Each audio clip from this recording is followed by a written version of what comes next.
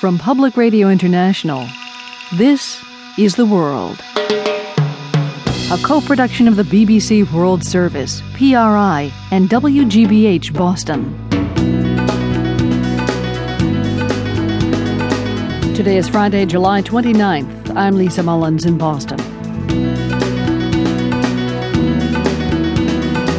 Thousands of Egyptians filled Cairo's Tahrir Square today. This time they were chanting Islamic slogans.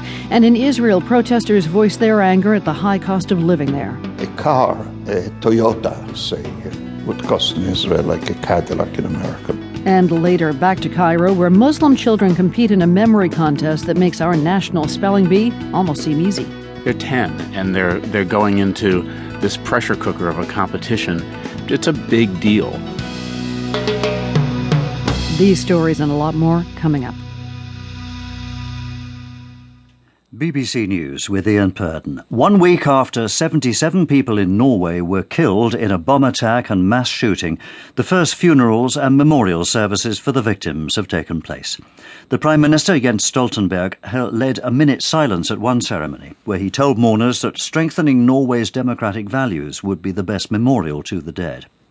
At the same time, police in Oslo have questioned Anders Behring Breivik, the man who has admitted carrying out the attacks. As John Brain reports from Oslo. Anders Breivik himself has been questioned by detectives today for the first time since the weekend. At a news conference, a lawyer for the police said the self-confessed gunman's demeanour hadn't changed. During the interview on Friday and Saturday, he was calm and he was more than willing to explain himself about the things he had done. Considering the circumstances, he's more calm than normal in that situation, I would say. This evening, Breivik is back in solitary confinement. Over the next few days, friends and relatives of his victims are facing the prospect of dozens more funerals. President Obama has urged Americans to increase pressure on their politicians to resolve the political impasse over the country's budget deficit, because, he said, time was fast running out. The deadline is Tuesday next week. Paul Adams is in Washington. The president says the country's politicians are almost out of time. They need to strike a deal fast. Mr. Obama said there were several plans on the table and plenty of common ground on ways to cut government spending. But amid a chorus of warnings from foreign capitals and the world's financial institutions of the consequences of not striking a deal, the president said this threatens to be an entirely manufactured crisis. If we don't come to an agreement, we could lose our country's AAA credit rating.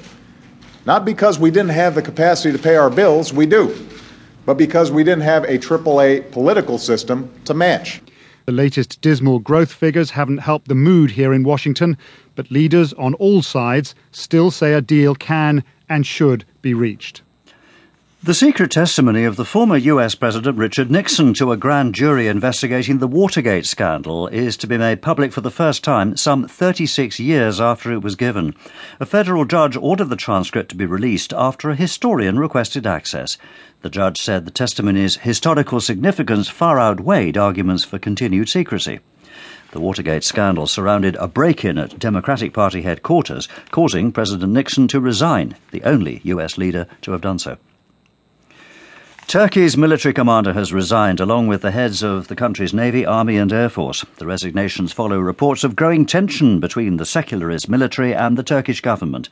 Correspondents say that friction has been fueled by an ongoing trial of dozens of senior military officers accused of plotting to overthrow the government. World News from the BBC. Tens of thousands of demonstrators have filled Tahrir Square in the Egyptian capital Cairo in what appears to be the largest protest since the fall of President Mubarak. The huge turnout came after Muslim leaders urged their followers to attend in a show of strength. Many were hardliners known as Salafists, who were calling for the strict implementation of Sharia law.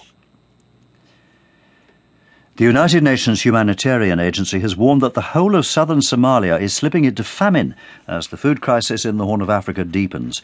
The UN has already declared a famine in 2 areas of southern Somalia where 30% of children are acutely malnourished. Somalis fleeing to neighbouring Kenya are said to be arriving in increasingly poor condition. A combined naval force from Honduras and the United States